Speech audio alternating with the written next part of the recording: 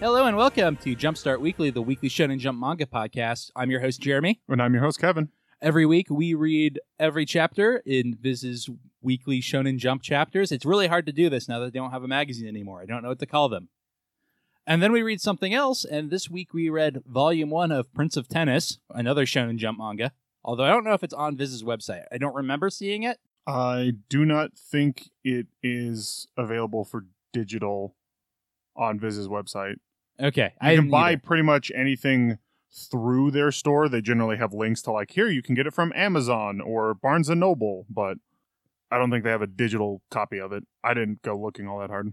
All right, well, Prince of Tennis. It's something you might have heard of if you're like me, watched Toonami on Saturday nights back in the day. Yep. Although I never actually watched Prince of Tennis. I watched a couple episodes of Prince of Tennis. All right, shall we get right into it then? Let's do it.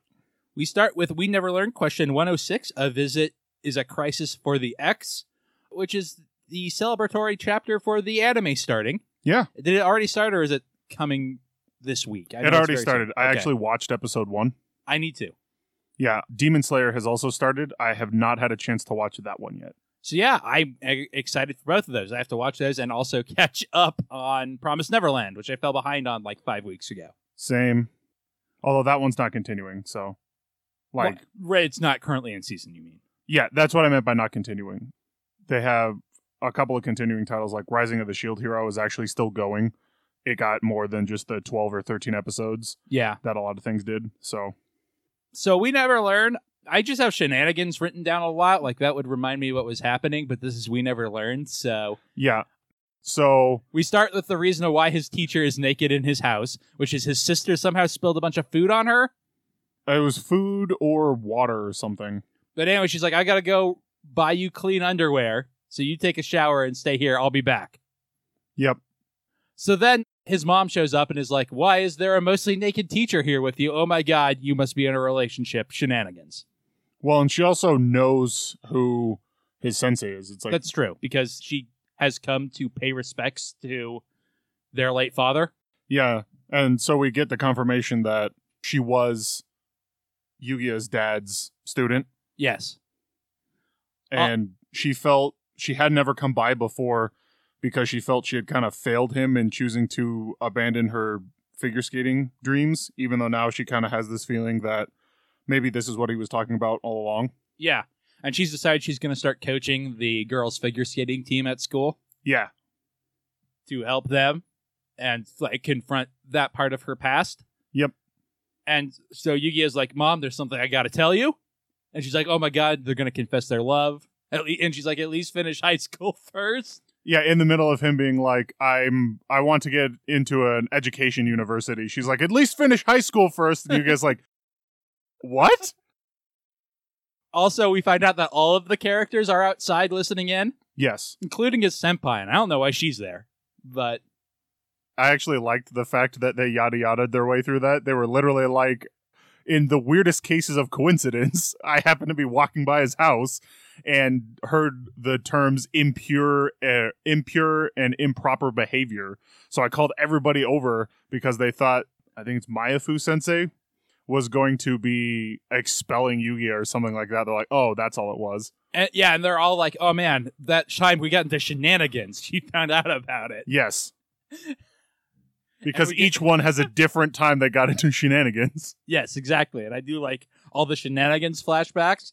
Especially, this is a Japanese thing, but my thought was just most of these didn't actually happen at school. Yes. Although I've also gotten in trouble at school for things that did not happen at school back when I was in school. So yeah, it does happen. Just usually lead to expulsion. No. So then they all kind of plot in as the door cannot bear their weight. Yep. Well, also his brother and sister were really pushing on the door. Yeah. His mom's like, okay, your dad left us this money for an emergency, so you can have it to go into education, because I know you've been working all these odd jobs, so I know you understand the value of money. Yep. And how difficult it is to acquire. So, here you go. And he's like, no, I can't use this. This is for, an emergency. Yeah. I can't use it to be greedy. And then I can't use it for such a selfish reason. And his younger siblings come in and tell him, hey, no, you should use it because we want you to be happy. Yeah, and his mom says a parent cannot be happy if their children aren't happy. Yes. So then the rest of the cast plots in, and his mom's like overwhelmed. It's like, oh my god, so many potential brides. I really like that it's not a full 2-page spread, but it's a 2-page spread of all of them in wedding gowns. Yeah, and I like that his senpai is like super into it and like giving him shit in the fantasy even. Yes. I really like that panel. It's good. It's also the color panel they use at the front to promote the anime coming out. Yes. And it is a very good panel. And then so we end on a brick joke of, where did my sister go? And she's passed out because she's overwhelmed at how many rivals she has. Yes. Which is not bad. It's pretty standard We Never Learned, but pretty standard We Never Learned is still pretty good. Yeah, I really like this week's chapter. The color panel actually did a lot for it, I think. Yeah, the whole, because it wasn't just the color panel, they also had a colorized, like, first page, or it wasn't the first page of the manga, but it was the like a anime celebration thing, so they had the characters talking about it. Which brings us to the last Sayuki, Chapter 6, Siblings, which I hope gets an anime one day. I mean, it's brand new, so we got to give it some time. Oh yeah, definitely no time soon. I really like this chapter. What did you think, Kevin? I liked this chapter too. I mostly like the end of it where it's like, oh, by the way, stuff's hitting the fan right away. There's no time to catch your breath. I definitely liked that. I also liked the beginning with his dad Ryunosuke's dad being like, all right, it's time to start the procedure. And then something eating his friend. And Ryunosuke being like,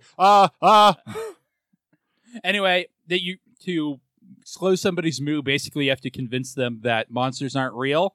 So he has a white Baku eat his recent memories and make him think they are dreams. And then implant false memories. Yeah. He said the other way to do it is to have it happen like what Ryunosuke did, where have them defeat the fear themselves.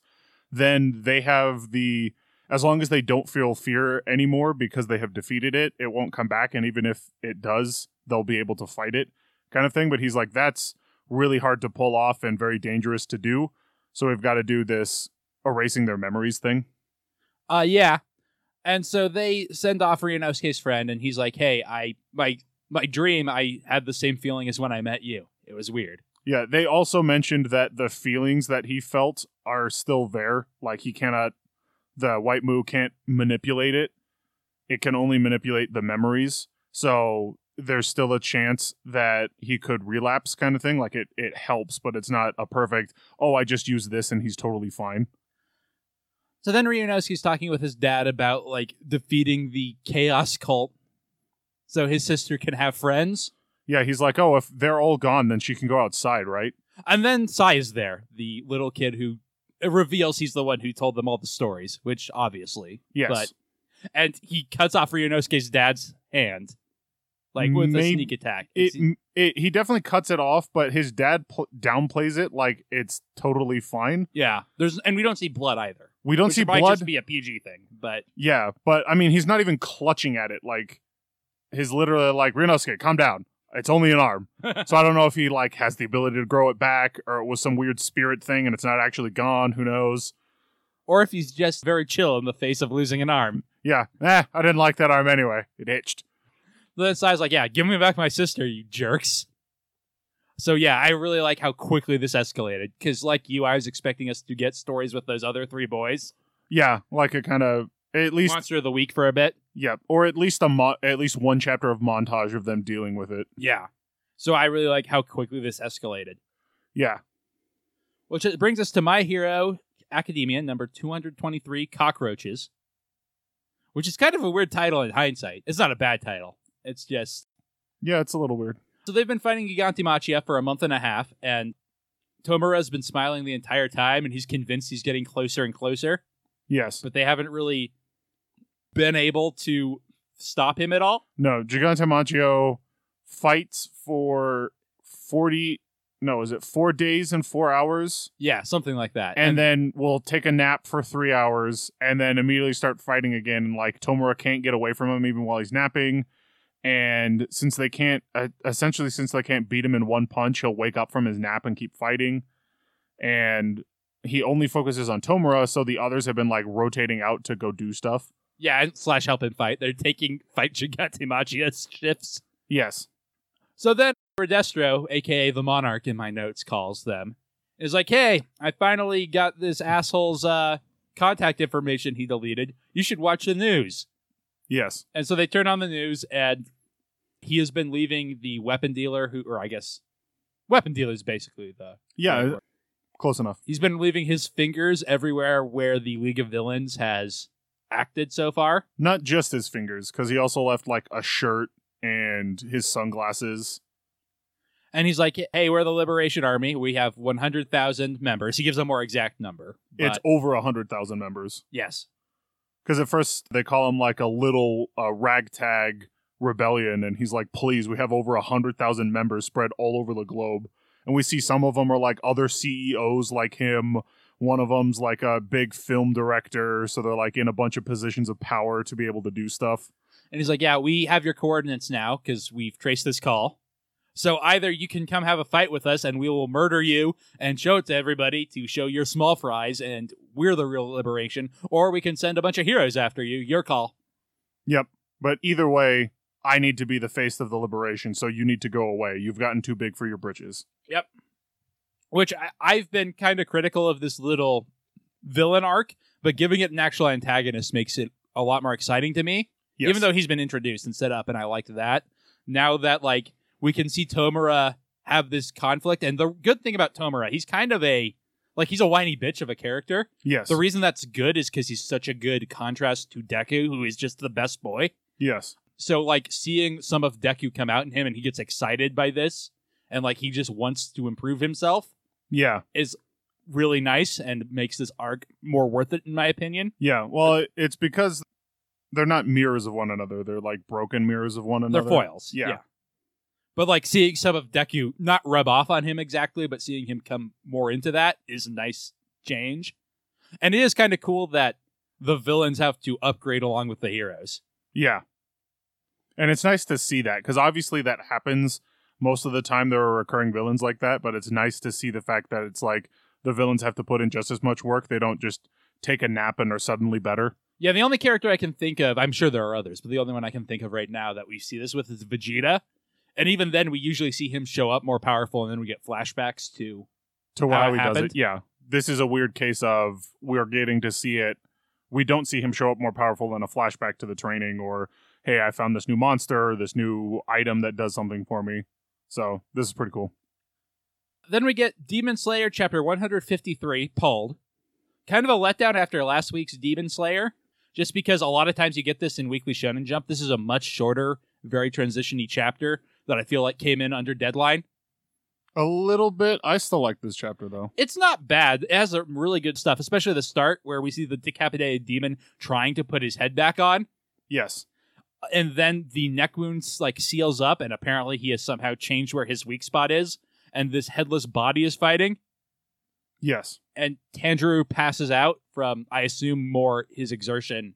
Yeah. Killing the monster, or thinking he killed the demon, then yeah, he was the demon at one point did. He was like, I pushed myself to my limit doing viewing the transparent world, and it technically worked because I cut off his head, but he's still fighting. But like me as I am right now is too weak to continue on. Yeah. And then the cliffhanger at the end is a girl. Do we know who this is? I sure don't. I'm assuming it's someone from his past. Okay, I was too, but I was wondering, is that because we already had that one thing where he reacted to memories of his past, like in real life. So I'm assuming what's going to happen is his body goes to throw a punch, and then the arm gets pulled back, and even Gin is like, "What's going on here?" I also assumed that. I was just wondering if this was a real reveal that someone we knew was involved in it with him in the past. No, I don't think it's someone we know. Anyway, she's pulling his arm back and is like, hey, that's enough. Yeah. Stop. Be chill. And speaking of chill, that's a terrible transition. Next, we have Black Clover 200, World of Light. We also have Dr. Stone number 100 in here, which we're not going to talk about. Yeah. I picked Black Clover. So what did you think of this chapter, Kevin? Because I feel like I've been real hype on Black Clover the last couple of weeks, and you not so much. Yeah, this, again, it wasn't super great for me. Like, I still did like it, but it didn't, I'm not saying that it felt rote. I was just like, yep. This is this part of the episode. Yeah. Yeah, there's definitely some of that. Basically, this chapter is Asta using his sword to try to turn the elf that just tried to murder them back into Captain Vengeance, Yes. who he was possessing, and then he just sees the elf's memories, and he's like, hey, don't give up, shonen anime stuff. Yes. I didn't think it was super great either. Black Clover is often like a base unit of shonen for me. Yeah. It's like, would you like some shonen without any of the stuff that's going to make you jump and pump your fists and spin around in your chair? Here's some Black Clover for you. Yeah. It's not Naruto or One Piece or Dragon Ball, but it'll get you there. Yeah. If you need a fix. Like I said, it's good. It just, I liked a lot of the other stuff more. Me too, as we will get to when I get to our rankings. But you took the one I wanted to actually talk about, so Yeah. I had to make do. I was thinking that might happen. That I was like, I should get this out before Jeremy has a chance to, so and that then I don't to have pick something. Yeah. I just have to stare at this list of stuff and be like, do I want to talk about any of this? Yeah, because I have been falling behind on the monthlies. And So need to have get caught up. I. I've read a couple of them, but I need to read Dragon Ball Super, and I guess I need to read Ruby. I mean, maybe. Which brings us to Chainsaw Man Chapter 17, Kill Denji, which Yes. is a good title name, but not maybe the best chapter either. It's not a bad chapter. Certainly I like the cliffhanger. It's got a strong ending. Yes. But it's kind of what you expect. Yep. Where he's like, kill Denji, and all the scrubs without names are like, I think we should do it. And then the two people who have names are like, I don't, except Power, who's like, I am also on Team Kill Denji. I like that. That's her literal line. I am also on Team Kill Denji. And Denji's like, of course you are. Yeah. I liked her line of, she's like, I've got this great Nobel Prize idea, but I can't do it if I can't get out of here. Die for my Nobel Prize. That was good. Yeah, and so Aki can't use his fox because it comes from somewhere else and they're sealed off, basically. Yes. And Denji's like, no, he won't do it. But they're like, no, he used the word contract. If a devil offers you a contract and you fulfill your part, he has to fulfill his part. Yes. But clearly, since he's willing to let us all go to kill Denji, we can't let him kill Denji. Yeah, because they're like, so they mentioned that Aki's sword has some ability to do something. Well, he says, if worse comes to worse, I'll use the sword. And then his captain's like, no, you will not, no matter what happens. Yeah, so I'm feeling like that's going to be a thing that will show up later. But we at least know his sword is not just a sword. It's Yes. something cool. And so the devil's like, I am an eternity devil. You are literally in my stomach. You cannot escape unless you take my deal. Unless you take my deal. My weak spot is not in my stomach. Yes. And then he starts like, I don't want to say horror movie dreaming the hotel, but he like tilts it on its end. Yeah. And he- there's a giant mouth at like the edge of the building or the edge of the end of the hallway. And he's like, yes, fear me, because the more you fear, the stronger I get, which I think is true of all devils. They've kind of hinted at, Yeah. which is a bit I like. And it's a pretty good cliffhanger, but also it's just a transition-y chapter. It's kind of what you expect, even Yeah. though the power bit is pretty funny. Yeah, the power bit's pretty funny. And I like that the two demon hunters, the like actual demon hunters, are like, no, we're not going to give him what he wants. He's a devil. There's got to be some reason he's willing to let us all go to kill Denji as opposed to just wiping all of us out.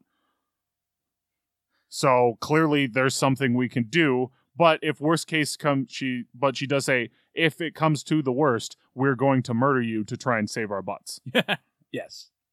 Which brings us to the chapter you wanted to talk about, Act Age, Scene 60, Festival Day. Yeah. So I really liked the message at the end of this, but Act Age starts off with they have gotten the other girl in the cinema club is Hina is operating a boom mic for them while they're filming. and also yelling at people to go away. Yeah, she's like, wow, she's also operating the boom mic and working crowd control. Nice. Or she's like, thank you very much, Asahi. And she's like, hey, we're part of the same club. She's like, all right, way to go, Hina. And She's like, the director's like, wow, that was a quick turnaround. yeah. Maybe not so fast. Yeah, but she is an actress. But they also mentioned that like she's smiling, but she's not supposed to be smiling in this scene. And he's like, no, seriously, stop smiling. Like, I get you're happy right now, but stop smiling. I need to get the shot. You need to act. You're good at it. Yes. So festival day comes, and initially there's a giant crowd in front of the festival because it's just a random school festival. But they were trying to do a kind of quiet in-school social media campaign to get people interested in the film. But somebody, who we later find out is that PR guy, leaked who she was. So ordinary people found out, who are fans of her, found out there's going to be a film showing of her at this festival. So they show up to the festival, and all the school people are like, we can't let all of these random people into the school festival. Like, we're over capacity. So the safest thing to do is to cancel your film screening. That way, all the people that are showing up to just see the film will go home. Yeah. So they're all kind of bummed out about it, especially the director. But then Ryoma, the other guy in the cinema club, like just ends up on the roof with a projector and just kind of projects it out at night. Yeah. Well, so he's looking at the three of them earlier in the chapter, and he's like, there's three types of people. Yeah. It's the people who have made a choice. Well, he says it's people who try, That's right. people who want to try, and people who can't try, according to him, which I think is a very narrow worldview, but it tells us a lot about his position. And I liked his. So he's projecting the film onto the side of the building, and so we get to see, the school gets to see the film, and main actress's name. You know, you think I would have written her name, but I just trusted myself to remember, which was not a good choice on my part. Actress lady. No personality, actress lady. She's got a personality. That's the whole point. If she didn't have a personality... Yeah, no. Yonagi. Her name is Yonagi. Yonagi runs up to the roof, and she finds Ryoma? Ryoma, yes. Up there, and he tells her, he kind of poses the question to her, or he leads it off with, so I was a big sports star. Well, first he's like, hey, lock the door behind you. I should have done that. They'll come stop us. Yeah, the teachers will come stop us. And then he's like, hey, you want to go out with me now? See, I'm actually a decent guy. She's like, nope, promised I wouldn't. Yep. Which I really like that reply. But then he goes into what you're talking about. Yeah, so he's like, I used to be a big actress. I used to be a big athlete with the team. You know, I had hopes of getting a scholarship, and I think he says specifically the baseball team. Yeah, I'm assuming it had been said at least sometime before. I don't remember if it was mentioned in this. But he's like, but I got an injury and can't do anything. So the question I want to ask you is, how would you feel if you could no longer act? Yeah. Like, who would you be? And she kind of starts thinking about that, because he's like, that's essentially what happened to me. I was the baseball guy. Now I cannot baseball. Yes. And she, like, doesn't quite have, like, a blue screen of death moment, but the cliffhanger is her trying to process that. Yeah, and she's clearly thinking very hard about it. And I really liked that cliffhanger ending and the question posed of, like, if you defined yourself as this thing and could no longer do it, who are you? Yeah, and I like that that's also the broader theme of the arc. Yes. That's what her manager sent her here to do. Because he's like, you have nothing about acting and you need something else. Yeah. So yeah, it was just really solid. Which, speaking of solid, that brings us to the Promised Neverland chapter 130, Something to Report, which is also a pretty slow transition-y chapter, but I liked it a lot more just because the emotions in Promised Neverland are always super intense. Yeah, well, you like Emma and I do Ray. like Emma a lot. You like Emma and Ray a lot more than just Norman. But I also liked this chapter, but I could tell when you were ranking last week, so it was like, well, I mean, Emma and Ray were in it, so like I wasn't that into it. Yeah, I think it's mostly Emma. I do like Ray as well, but I like Ray as a contrast to Emma. Yeah, it's because Ray definitely doesn't have no personality, but he's the quiet one, and that's always tricky. Yeah, well, that's the big thing is it's usually Emma and Ray. Like, just Ray by himself isn't super great. It's like Emma and Ray. I mean, Emma by herself does good, but I think when she has Ray to bounce off of, it does better. Yeah. So anyway, Emma's just telling the rest of the kids, hey, I'm going to the Seven Walls, because I don't want to murder all the demons. Sorry. I tried to keep it in, but I can't. And we see all the various kids like reacting in different ways. Some of them feel guilty for wanting to kill all the demons. Some of them are like, I understand that, and I don't want to kill your friends, but I do want to kill all the demons. Yeah, I really liked Don's reaction where he was like, I knew this was in you the whole time. Like, Yeah. I knew this was your plan. And then they're like, okay, so we're going off. And the girl whose name I can never remember, who's just a little younger than them. The one with the glasses? Yes. Gilda is like, hey, you have to promise me you're coming back, even if you don't know. Like, you just have to promise me, even if you're lying. Yes. Well, and I like Emma's response of, well, I'm not going to lie to you, but I promise I will come back. Yes. And so apparently they need to do some blood ritual to get there. I assume this is stuff that, as an audience member, I should know already. We do not. Oh, okay. Because they like figured out how, but they've obviously never attempted it. Gotcha. Just like they read it in a book somewhere. Yeah. I think they found it like in a temple kind of thing, like a picture wall of like, this is how you do it. Gotcha. Okay. Which is a pretty exciting cliffhanger. Yeah. And brings us to Hellwarden Higema Chapter 15, Finding Resolve Part 2, which is all flashback, which is pretty much what we expected. And Yes. I didn't mind it. It's mostly about Higema's aunt and like Higema's relationship with her. Yeah. How he like keeps going over to her place and he's like, I like it when you play piano and I don't mind the smell of you smoking. Yeah. Well, then I like her being like, I haven't been particularly nice to this kid. Why is he hanging out here? Your dad threatened to take you on another mission again, didn't he? He was like, yeah. So like that's why he likes hanging out here, is his dad isn't here. Yeah.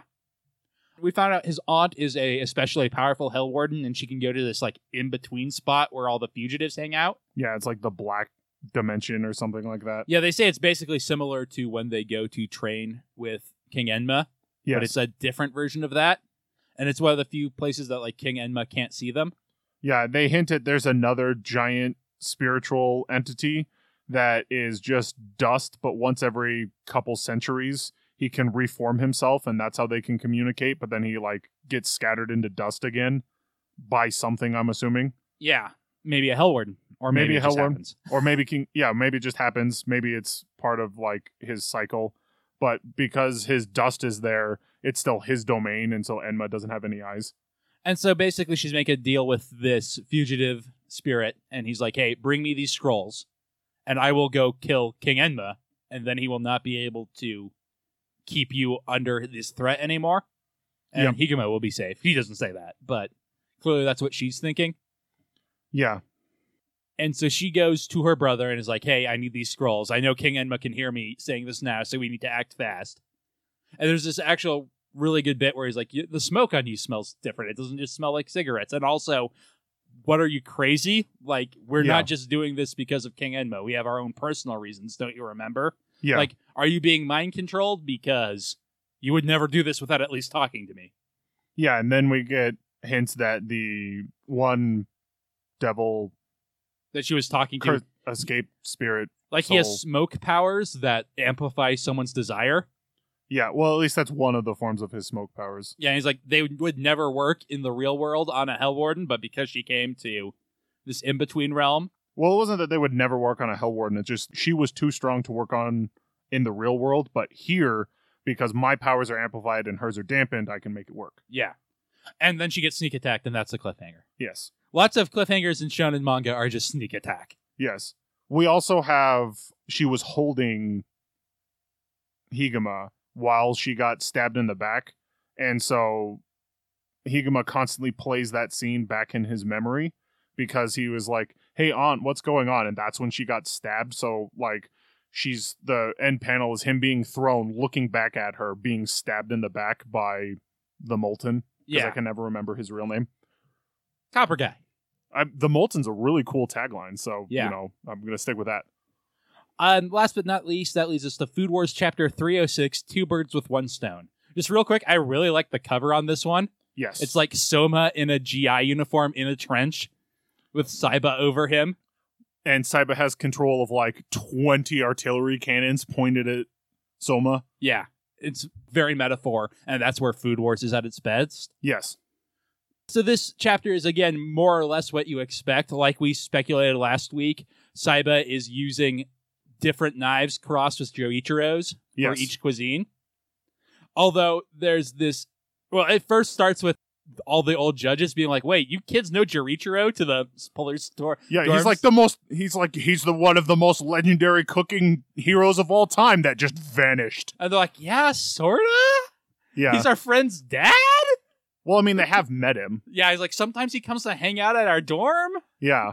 Well, and like they trained with him on the train. Yeah. Well, not all of them. Not all of them, but like they were there. I'm assuming they interacted with him. Like it wasn't just, I'm going to stay in this car. You guys cannot hang out with me. For Megami and Todoroki, yes. But the rest of them. Yeah, the rest of them hadn't. Yeah, and that's mostly who's talking, I guess. So then we get this amazing panel of Saiba just doing all these different cooking. He's like, yes, this utensil from this guy, and this one from that lady. Yes, all of their power is making me stronger. And it's super shonen anime, basically this like spirit bomb panel. And there's this amazing splash page of Saiba cooking with everyone in the background smiling at him. Yeah, like, I couldn't have done it without your guys' help. And then the next page is this super meta thing where one of the Polar Star Dorm guys is like, we don't know who any of these people are, so it's hard to get emotionally invested in this. Yeah, and how dare you make us, or how dare you have a full page splash panel like you're the main character or something. Yeah, I really liked that bit. And then the next panel is even better in my opinion, because it's his minions being like, yeah, but he like tricked all those dudes and beat them up to get all their powers. Yeah, there's no way they would say anything like that to him. Yeah. It's very, very good. Yeah, and so we get a little explanation of why he's able to do so well, and they're like the intense training that the Totsuki students go through. Saiba kind of went through his own version where he was going out and doing shokugekis without calling them that, but going out and battling people to gain their skills, which is kind of what happens to the Totsuki students. Yeah, but he can do it even faster because if he beats them once and gets their utensil, then he just has their skills. Yes. And he's like, yeah, like imagine, if you will, so if there was this great legendary chef who was wandering the cooking wasteland, but the storm overtook him, I can make much larger steps than him. Well, I think he was alluding to Jerichiro. Yeah, specifically, because we've seen that metaphor before. Yeah, so he was like, oh, the storm overtook him, but if that had happened to me, I could take much larger steps than that guy, so I could outpace the storm. Yeah, and again, this is the metaphor stuff that really makes Food Wars work. Yep. Because we get to see the sandstorm overtaking Jerichiro, but like Saiba just striding on. Yep. But then someone's like, oh man, that's a relief. Like, it's just an amped up version of what I'm doing.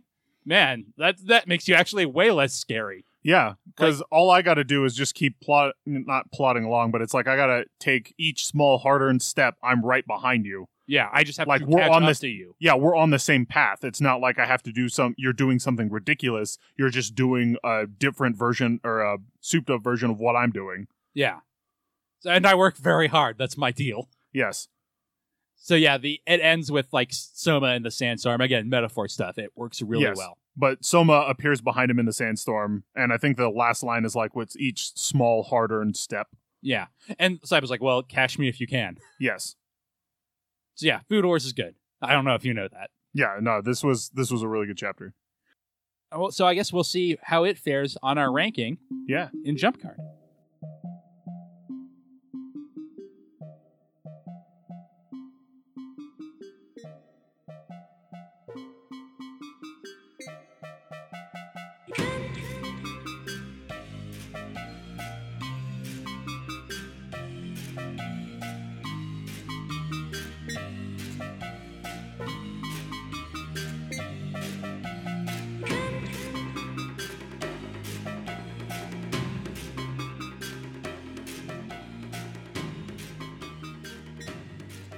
Jump Card is the segment where we rank all the chapters we've read from our least favorite up to our favorite.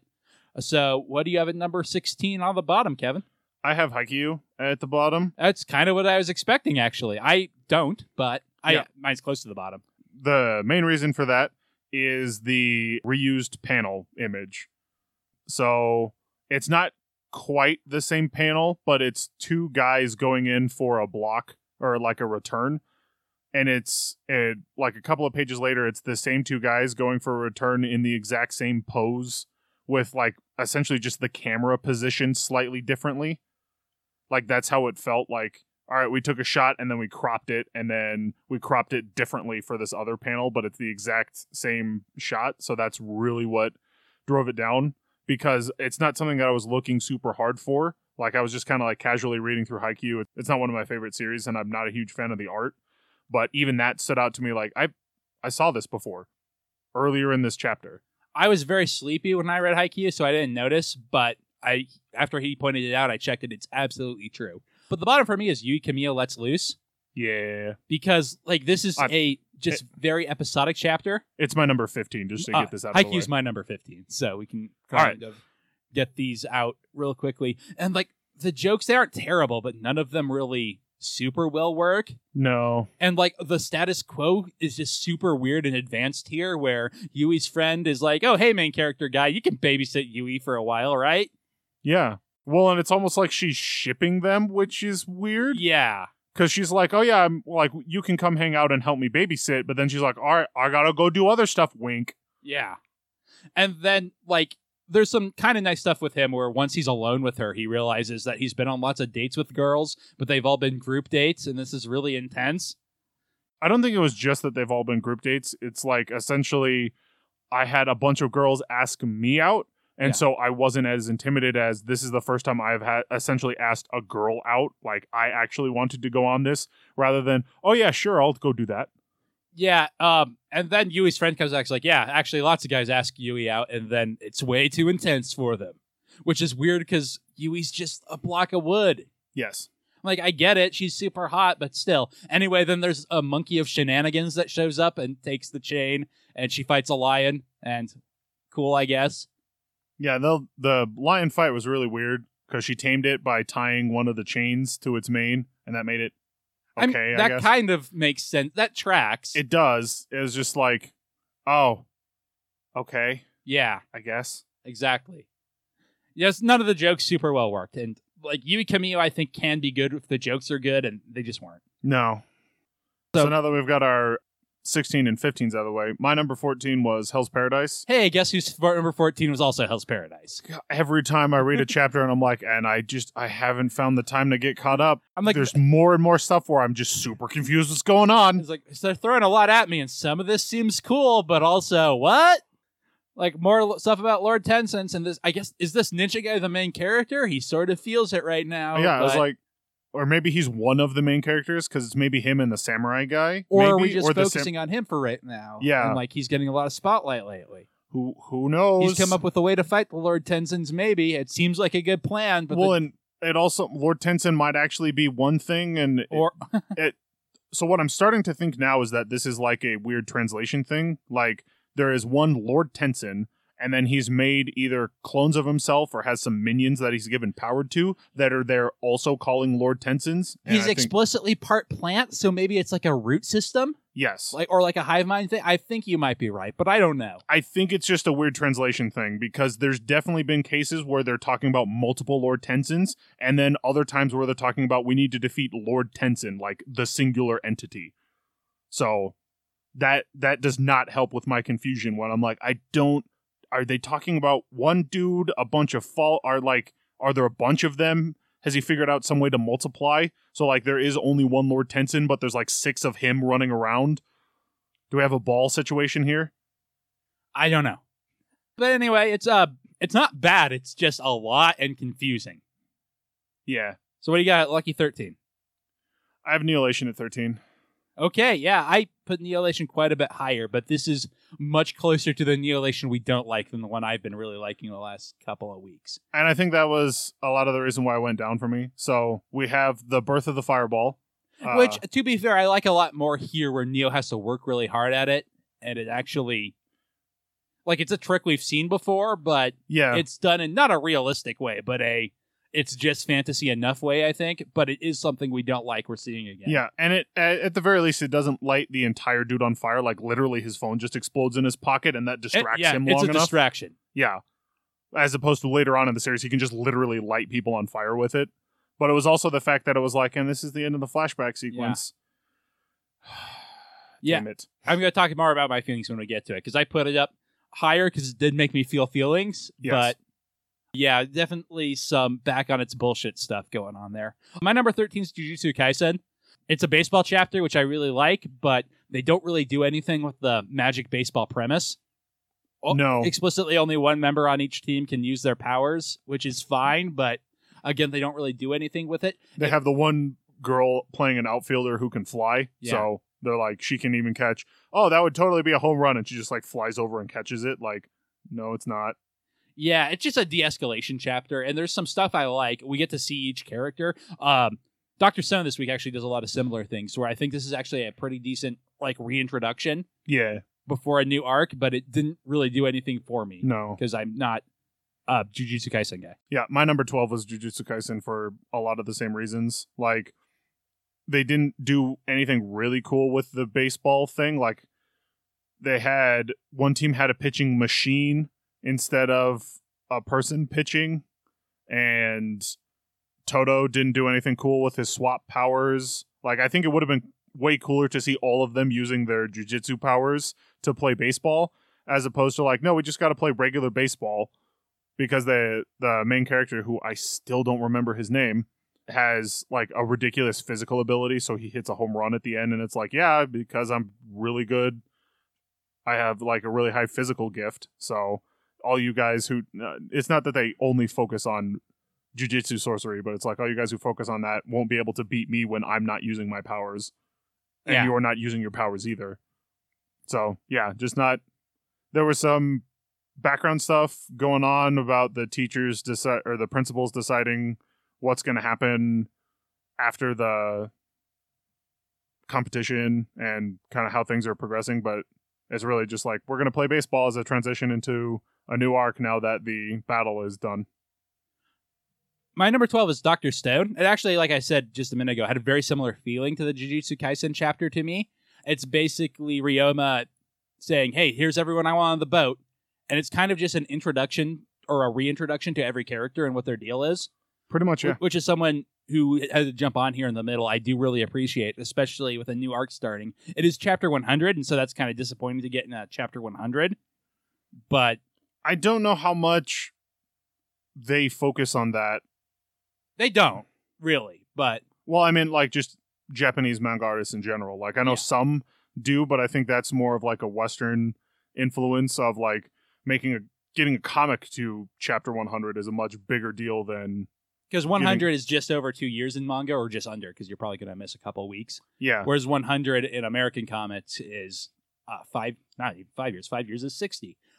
Is almost 10 years. So. Yeah. So I think it's just it's a scale thing of like for We Never Learn, it was their big deal was the anime coming. Like, all right, we got the official launch of the anime, or we've got my new volume came out, so they might have a special page, but they don't really do. Well, it's much more advertising than celebratory. Yeah. That, and I could also see it being kind of difficult to kind of like, all right, so here's how I'm going to plan out what I'm writing, and then eventually like, oh, this is chapter 100. Well, I can't really shoehorn in something funny. You are more constrained by story pace. Yeah. What do you have at number 11? I have Dr. Stone at number 11. So, like you said, not, again, for me, it's kind of just the same Dr. Stone. I was like, not amazing, but not terrible. Is just kind of good in the middle. I liked the kind of squirrely guy that jumps on the boat at the end. I don't remember his name. Yeah, I don't either, but he says, no, I don't want to go, and then changes his mind. Well, and essentially what he's doing is pretending to change his mind, because he's like, oh, I'll swim after the boat, but I won't be able to make it, and they won't be able to hear me, so I'll swim back to shore, and everyone will think of me better, that it was like, oh, I had changed my mind, but unfortunately it was too late. And so he has this image of himself with this sweet beard with a couple of the ladies that are staying behind consoling him. Yeah. And then Senku obviously thought of that. He was like, hey, turn the sonar to the rear. And they're like, why? Oh, hey, look, we got a blip. Oh, hey, look, someone's in the water. And they go rescue him. And he's like, oh, crap. I made it on the boat. Also, I forgot to mention there's the bit where we find out they are keeping the two villains of the last arc on the boat as prisoners. Yeah, I did like them. I think it's Kohaku is like, I'm kind of concerned that we're leaving some of our best warriors, or the prisoners are staying here, and we're taking some of our best warriors with us. Senku's like, nope, the prisoners are over there on the boat already. It's not that much of a hassle to bring them in a cage. Yeah. Also, we might need them. They're strong dudes.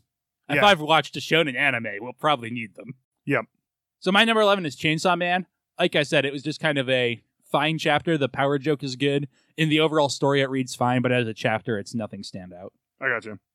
My number 10 is Black Clover, because, like I said, it was just kind of good. Yeah. So I liked it. It wasn't super amazing. It wasn't bad. Just kind of in the middle. My number 10 is Demon Slayer. A lot of the same reasons as Chainsaw Man. It's just a transition-y chapter. Worked a little better. The cliffhanger in particular, I think, is better than Chainsaw Man's. And it reads fine in the overall story, but nothing special as a chapter. Gotcha. My number 9 was Hellworn. Because mine too.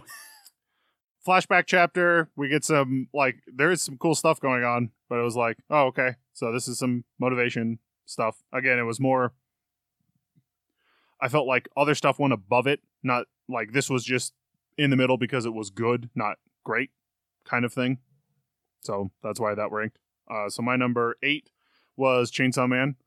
The power bit was funny, but again, not a super amazing chapter, not a bad chapter. So just other stuff went above it as opposed to it being down at the bottom. My number 8 was Neolation, because, like I said, this chapter made me feel feelings. I thought it was a lot closer, like I said, to the Neolation I don't like than the one that I really do. Yeah. And it's super manipulative because you know that dead girl's going to die. And so when she does, it's exactly what you expect. But it did make me feel something. So I have to at least acknowledge that. It does suck in the overall story that like Neo's motivation is a dead girl, because that's really played out. Yeah. And like get to see Neo fail at least, and we get to see him work really hard for his hacking, which if we get more of that in the future will make the series better. Yeah. But it goes middle of the list because, like I said, it made me feel something, and that's what I'm here for. But it was nothing special. Yeah. I honestly think his motivation would be better if she was like in a coma. Yeah, or as still opposed to alive. dead. Well, like I said, in a coma. To be fair, she dies off screen in a way that she could be in a coma. It's totally possible, but that's just kind of like me wish listing. Yeah, like, and then she's still a dead girl. She's just a dead girl that's a trophy for him at the end of the series. yeah, but if his secret motivation was to heal her so that he could be with her, so he's like, I'm doing this so that I picked this town to control so that I can get this pharmaceutical company or this, whatever to fix her. And then, haha, my secret plan has been revealed. But it's just like, oh, he's fighting bad guys because that's what she wanted, kind of thing. Also, they killed her, kind of, indirectly. Yeah. That terrorist is just the biggest, like, I am a movie villain, haha, asshole. Yeah. Like, oh, you have medicine? Allow me to throw it off this bus. Yeah. Hey, I've got this sick person here. Now you're gonna have to negotiate differently. Like, what makes you?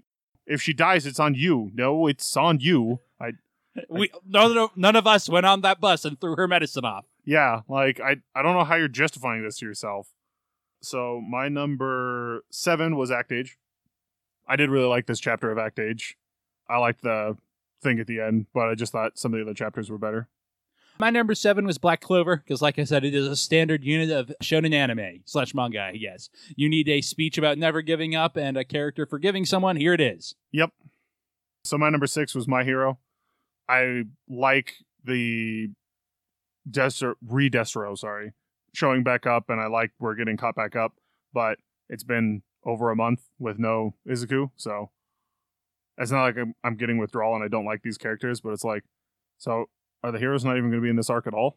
It does seem that way, huh? My number 6 is We Never Learn, because pretty decent We Never Learn, but also just We Never Learn. The wedding dress page was really funny and well drawn, but yeah. No, it didn't make me feel feelings, so. I got you. So my number 5 was The Promised Neverland.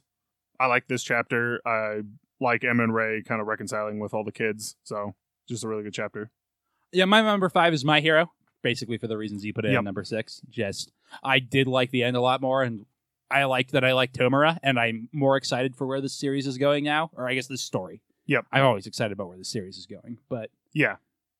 So my number 4 was The Last Sayuki. It was a really solid Last Sayuki chapter. I liked the bit where it starts off with Ryunosuke's friend getting eaten and him freaking out about it, and then the escalation at the end of like, oh no, this isn't going to be a monster of the week. I'm here to kidnap her now. Yeah.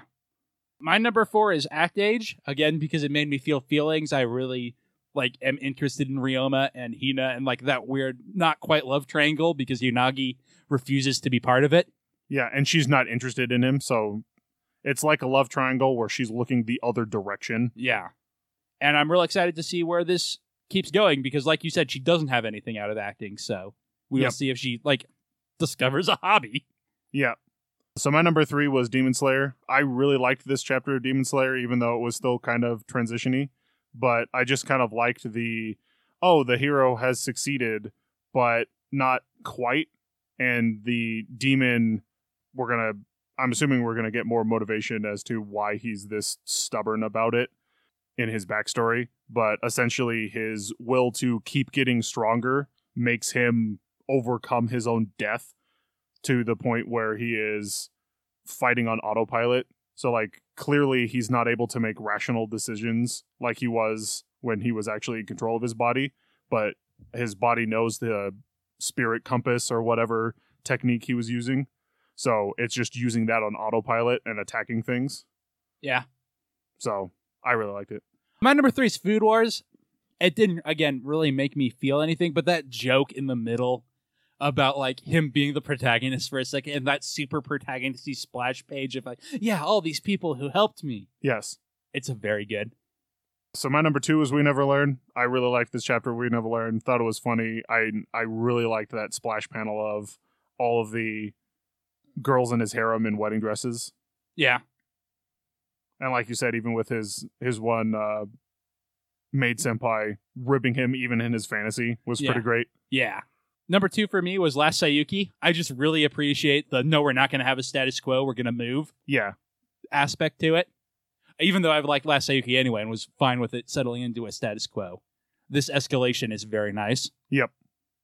So my number 1 was Food Wars. I really liked the anime protagonist thing that Saiba got, and then the, hey, why did he get a 2-page or a full-page splash thing like you're the main character or something? And like, we haven't even heard of these characters. Like, this is the first time we're seeing them. Yeah, how can we have any emotional investment in your backstory if we don't know who they are? And just the turn on that, and then the metaphorical sandstorm thing at the end with, oh, I have surpassed Jurichiro because once I have beaten somebody, I'm able to take everything in stride. And someone being like, well, I had to work at it, so eventually I'm going to surpass, like, his thinking is like, there's a lot of stuff that comes down to this, but it's even in We Never Learned, the person who gets it in their first try will not be as good as the person who worked for it, essentially. So I just really liked that. So my number 1 is The Promised Neverland, because I just really like that The Promised Neverland will take time to have these super emotional chapters that's just the characters talking. Yeah. And just the interaction. And I really like Emma. So yep. Emma-focused chapter is nice. To be honest, nothing in this week really blew me away, though.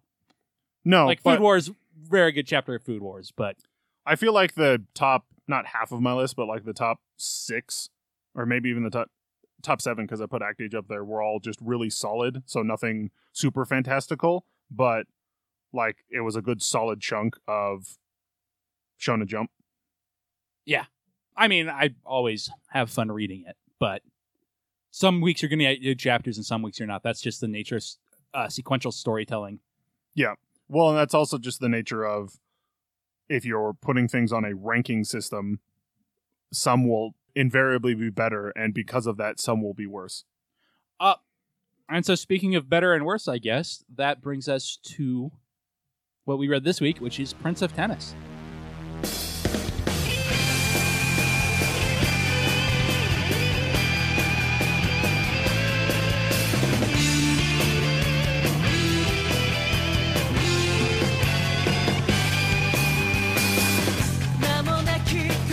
所で開いた衝動の花静かな始め So Prince of Tennis, this was your pick, although it was kind of an obvious one if we're going to do sports manga for a month. Yes, but it was something that I've been wanting to read because I remember watching, I think literally it was like 2 or 3 episodes of Prince of Tennis. I was like, this seems kind of interesting, but then it was on at like weird hours and I didn't watch it and like missed an episode, lost track, and never got back to it. So this was kind of a, oh, hey, this is a chance to get back into Prince of Tennis. I'm going to grab it. Yeah, so up front, I want to say that I find the art in Prince of Tennis hard to follow at times. There are some really good motion lines on the tennis ball that make the serves and the hits feel really, really powerful and give a good indication. But a lot of times it feels like we're not seeing the main action, or it's drawn a little weird. Like there's a bit early on where Ryoma, the main character, is returning a volley, but it looks like the ball has already passed him when he hits it. And so it makes it look like he's hitting it behind him instead of returning it. And there's just lots of really weird moments on that where I'm like, okay, so what happened here specifically? Really? I didn't feel that at all. I was very easily able to follow what was going on and what they were trying to show. So I don't know if that was just, maybe I just got it more or you were struggling with it, but I did not have any trouble following the action, and I actually really liked the depiction of the action. Like you said, I liked the motion lines on the tennis balls gave a good indication of what was going on, and I found it fairly easy to follow. Also, in contrast to Slam Dunk last week, this is much more about tennis. Yes. Obviously, it's about the main character, but all we really know about him is he's very good and focused on tennis. Yes. To an almost extreme degree. Yeah, so this is much more of a sports manga than Slam Dunk, at least felt for the first bit where it was more focused on the character who happens to play basketball. This is tennis being played by Ryoma. Ryoma, I cannot pronounce his last name. Ryoma E. Yeah. Ikizen? Ikizen. That's what I'm going with. Something like that. So I'll be honest, the first chapter really didn't do anything for me. Yeah, not super fantastic. We get a point of view character who is Sukuna Ryuzaki. She is a girl that's Ryoma's age. They end up in the same middle school. Yep. And Ryoma has just moved here from the United States. I guess just moved back to Japan from the United States. Yeah, his family used to live in Japan, moved to the States, and now moved back. And he's going to some tennis tournament where he is entered in the 16 and under bracket, even though he's only 12. And there's a 12 and under bracket and a 14 and under bracket. Yes. But she gives him bad directions to the tennis court, and he ends up disqualified from his match. Yep. But there's a bully asshole who challenges him to a tennis match because Ryoma kind of pokes fun at him. Yep. And Ryoma just schools him and plays the entire match right-handed, even though we learn at the end he's actually left-handed. Dun dun dun. Yep. Which I think if you're going to pull that reveal, maybe do it in a more dramatic moment. Yeah, but it wasn't super... I liked the action of the tennis thing. Like, Ryoma was able to beat these guys even when eventually since they were calling their own outs, that it was just like, yeah, that's out, when he was hitting it towards the baseline. Yeah, and there is a bit in the end where he's like, oh man, I'm not going to lose to a kid. And he starts like falsely calling the ball out when it was actually in. Yep. But the girl's grandmother is a tennis coach, and she comes in and is like, well, it's just technically a friendly game of tennis. You're allowed to call your own outlines. Yep. But that's also just read as weird and petty to me because he's like, oh, this is about my pride. I can't lose to this kid. So I'll cheat. Yes. And like all my friends are here helping / watching me cheat. So who is he cheating for? It's not like is he going to tell this story about how he beat this kid? He can tell that story even if he doesn't beat the kid. Who's going to call him on it? He seemed like a petty enough dude. I mean, there are some other people there. Yeah, but they are like in on it with him. Most of them, yes. So, and like the ones who aren't can also clearly see that he is cheating. Yeah. So the first chapter just didn't do anything for me. As it went on, I did start liking it a bit more once he was actually in school and we start getting introduced to more people. Yep. Like you would expect from shonen anime. He goes to this super tennis focused school. It's not like quite like Totsuki Academy level. It's just they have a very good tennis team. But that's actually just the Japanese thing. Like, even the one kid mentioned, like, I went to a school known for its tennis. That's true. Like, people do that here. It's not usually at the high school level, but definitely at the college level. You're like, this college has an amazing basketball team, so I went to go play basketball there, and tons of the people there are going to be super interested about basketball because the school's known for it. But so just in Japan, at the high school level, you will have academies that are like, we are the tennis, like, we're the number one tennis academy kind of thing. Sure, but that's exaggerated to an even greater degree in shonen manga. It is. Again, but this is more realistic than, say, Food Wars, where it's just a cooking school. Yes. Like, he has to go to school and learn things, and we see a little bit of that. And tennis is afterwards. Yes. Although most of what we see is just the tennis stuff. Yeah, again, it's about the tennis stuff, not about him being in school. The second chapter has a kind of smaller story about some of the upperclassmen conning the 7th graders by filling a can full of rocks and charging them to take swings at it. Yes. Again, it didn't do much for me either. No, but it is the introduction of one of the starters on the team who's kind of like incognito, because Ryoma doesn't know who he is. Yeah, Takashi Momoshiro, who most people just call Momo. Yep. So he challenges Ryoma to like kind of a friendly game. And so we see Ryoma playing against this starter to kind of set like, well, we all knew Ryoma's really good at tennis, but this is kind of like, well, we saw him beat some random scrub who was willing to cheat in a friendly tennis game. Now we're going to see him play against somebody who's a starter for the team that's won like 5 years in a row kind of thing. Yeah, the thing about this entire volume is Ryoma is never playing fair matches. Like, he's established as, ridiculously overskilled. He's that archetype of character. Yes. And so rather than hitting early on a point where he needs to improve, the author just keeps throwing more and more ridiculous challenges at him. Ridiculous isn't quite the right word. It's not like there's anything overbearing, but he's always kind of playing at a handicap. Yeah. Or in this match, it's kind of the reverse, we find out, where he plays the entire match right-handed Yes. and he can do what's called a twist, which is basically just the ball bounces in a weird way when he serves, usually right into someone's face. Yep. And Momo makes him serve first and is like, hey, just hit me with it right away. And we see him adapting to the twist. Yep. And that's his whole plan, is he wants to do it. But once he does, Ryoma switches over to his left hand. Yep. And Momo just is like, nah, I am going to surrender. You win? Yep. And we find out he had an ankle injury the entire time. And Ryoma realized that right away. And that's why he was playing Right-handed, yep. Yeah. He handicapped himself in this one as opposed to the others where it's something forced on him, which I do like that. He is interested in fair competition, and that's why he did that. Yeah. And I like the level of observation. So this chapter I like a lot more than the other earlier ones. We also find out some other stuff here. The girl who gave him bad directions has been inspired to join the girls' tennis team because of him. Yep. And also the starting... Well, her grandmother is the tennis coach for the school, so Yeah. that probably had something to do with it. Yeah, but I assume that this is what has actually inspired her to do it. Yeah. I assume there's been some pressure on her the entire time, but now Yes. she actually wants to. And also because this is shonen anime, I guess shonen manga, again, I always make that Yeah. term. The starters are decided by a tournament every month. You have to play a tennis tournament every month to get a starting position, which is a nice first arc Yes. setup. Well, as silly as that sounds, that's literally what I did for track and field. Every meet, before every meet, essentially, we would have a little mini competition to see who was going. So, Huh, okay. yeah, that literally happened. Now, for most other sports, that doesn't happen, but Yeah, a tennis tournament is a lot more involved than a track and field meet, right? mostly, yeah. Essentially, we would just have competition. So, you're right. The tennis tournament is harder, but the big thing is, at least for high school sports over here, there's a lot more politics involved into who's the starter. It's kind of who the coach likes. This is why, and they even mentioned this is why the school does so well, is they literally have tournaments so that the best players are going or are the starters for the team kind of thing.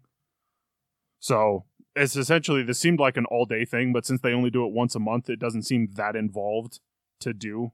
I mean, it's probably over the course of a couple days, I assume. But maybe it depends on how many people are in the tournament. I think there was only 16 people in the tournament, and they have 4 courts, so they're able to go through the matches fairly easy. Like you said, maybe it's over the course of... I think it's because they're this is my last match of the day, he says at one point. So I assume that... Oh, yeah. So it might be over a weekend. Yeah. All right, it's the first weekend of the month, we're going to hold the tournament. That's not something ridiculous to think of. It is... Again, we're doing a tournament arc, but I guess since it's going to be tennis, it's going to be a lot of tournament arcs. Yeah, I assume so. It's sports. You got to do, I think, more of that. Yes. So anyway, there's this asshole 8th grader named Arai who's just a stand-in bully guy. Again, this didn't do much for me. Yeah. I get the feeling that if I was a young Japanese boy frustrated with my senpais and how much authority they had over me, this might be more cathartic, but... Yep. Here he just comes out as the typical bully guy. And he wants to humiliate Ryoma because he's a jerk, I guess. Well, Ryoma has also kind of humiliated him just a little bit. Just to him personally, not in front of a group of people. So he's I can't let this 7th grader get uppity, so I've got to humiliate him in front of everybody. So what he does is he notices Ryoma has 3 rackets in his bag because tennis is his life. So he hides them, and then he's oh, hey, man, let's have a friendly match. Oh, you don't have a racket? Well, here, you can use the spare. And he hands them this old, dust-covered, mostly broken one. So it takes 2 hits for Ryoma to get used to the racket because he's very good at tennis. Again, this is another one of those handicap matches I talked about. Yeah. That just he's always thrust into. And, of course, he starts to win as soon as he gets used to it. Yeah. And I did at one point, some of the other starters were noticing Ryoma and being like a master painter, can paint with any brush. Like, it's not the racket that makes a tennis player. Yeah. And I do like that bit. It's just, like I said, it's more of the same, I kind of feel. Yeah. But this does cause the captain to kind of notice the match, and he's like, well, they broke the rules, so they're all going to have to run laps. But he puts Ryoma in the tournament. Yes. And then the last chapter is just the kind of start of the tournament. Ryoma beats his first 2 matches off camera. Yep. And it's just set up for the third one, which is obviously going to be a tougher match. It's against one of the starters named Kaido. Yep. And that's pretty much all there is to it. Also, there's this cute scene where he's passing by the girl, and she's like, I just, like, I saw him do it, but I don't know how to do a swing. And he's just like, you need to bend your knees. And she's like, oh, thanks. Also, all these things are wrong. Yeah. He's like, You've got, it's like your balance is off. Your elbows are too far out. Your hips are wobbling. She's like, your hair's too long. Yeah. I feel like now we're going to start getting to matches that actually matter. Like, this was kind of set up into this kid is really good, but I don't think, at least I hope it's not just he's going to breeze through all of his matches. Like, now that he's playing actual starters who are like actually skilled, he's going to, even if he ends up winning against a lot of them, he's going to be challenged in them, as opposed to just effortlessly winning all of his games. Certainly the series has momentum, and it does feel like it's building to that, but this whole first volume feels not quite like prologue, but just a bunch of the stuff kind of repeated, and it just didn't do anything for me the first time. Yeah. So keeping going with it wasn't great. I am at least curious about volume 2, but whereas Slam Dunk, I really, really liked it a lot more than I was expecting. This is just kind of some sports stuff, I feel. No, yeah, I'm not saying this was my favorite thing ever, and I'm not a huge fan of sports things, but this is at least like, all right, this is interesting, and it makes me go like, maybe I'll sit down and watch the anime, because that will take less time than reading the volumes. Probably. All right, so anything else you want to say about Prince of Tennis? No, I don't have any other stuff to add. All right, so all that's left then is to rank Ryoma on personality power level. Vegeta, what does the scouter say about his power level? Personality power level is our list of manga characters from the best to the least interesting. At the top, we have Izuki Midoriya, aka Deku from My Hero Academia. At the bottom, we have that guy who isn't Yamcha from that time I got reincarnated as Yamcha. And then in the center, we have Sakuragi Hanamachi from Slam Dunk. So I definitely think he's worse than Sakuragi. Yeah, I was going to start with Goku, who's one above Sakuragi, but because they're in the same mold. But yeah, he's definitely worse than... Yeah, I just wanted to go immediately to him because we're doing kind of sports makes sense. stuff. He might have a personality later on, but right now his personality is good at tennis. Also, you don't really have any characters in like the overwhelming protagonist mold below Hanamachi. I guess Asta's the closest. I don't think he's as good as Asta. No. Or Ichigo from Bleach, who's kind of a different mold, but I don't think he's as good as him either. No. Like, really the only thing we've seen him do is like be good at tennis and be not aware of anything that isn't tennis. So like the only reason he acknowledged, well, we get that there's a little bit where the girl talks to him and he's like, wait, who? And then we see him at his house and he goes, oh yeah, that girl. Like he remembered it at home, but while he was in tennis mode, he couldn't remember her. So going down to characters that I guess we find kind of boring, longtime bottom of the list, Haruhi Fujioka from Ouran High School Host Club. How do you think he compares to her? I think he's better to Haruhi. Like, I literally did not care about Haruhi, and at least Ryoma has good at tennis, and he doesn't seem...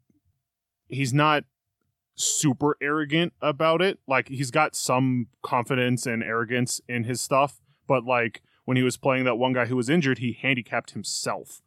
And when he's standing up to the bullies, even at one point, they were talking about one of his matches, and he's like, oh yeah, I don't know if I could beat that guy. Like, he has at least some understanding of like, well, I mean, I'm good, but that doesn't mean I'm better than everyone else. Now, that doesn't mean I won't step up to the challenge, but I'm not going to arrogantly walk into this and be like, yeah, I could beat you with any racket, whatever. So, still in kind of boring town, how do we think he compares to Shinichi from Parasite? I like Ryoma more than Shinichi. Okay. I don't know about from like a character standpoint, but like good as at tennis is like a thing you can tell stories with. So yes. I think that he probably does go above Shinichi. I have a feeling I know right where he's going. How do you think he compares to Sora from No Game No Life? Yeah, I definitely like Sora better. Yeah, okay, so Ryoma will go at number 19 above Shinichi and below Sora.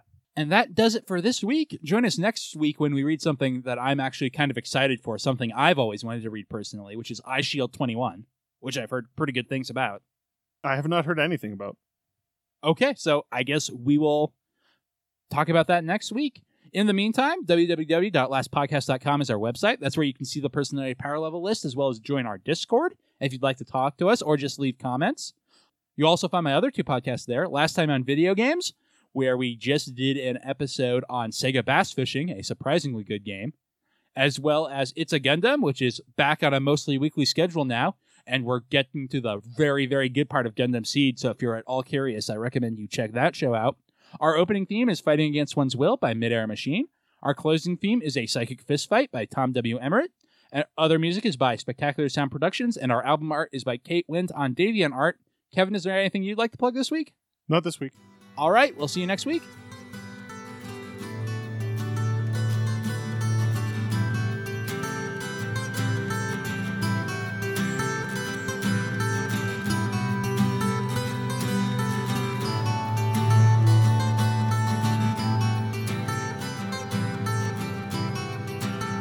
I've had enough of all your jokes and vicious insinuation.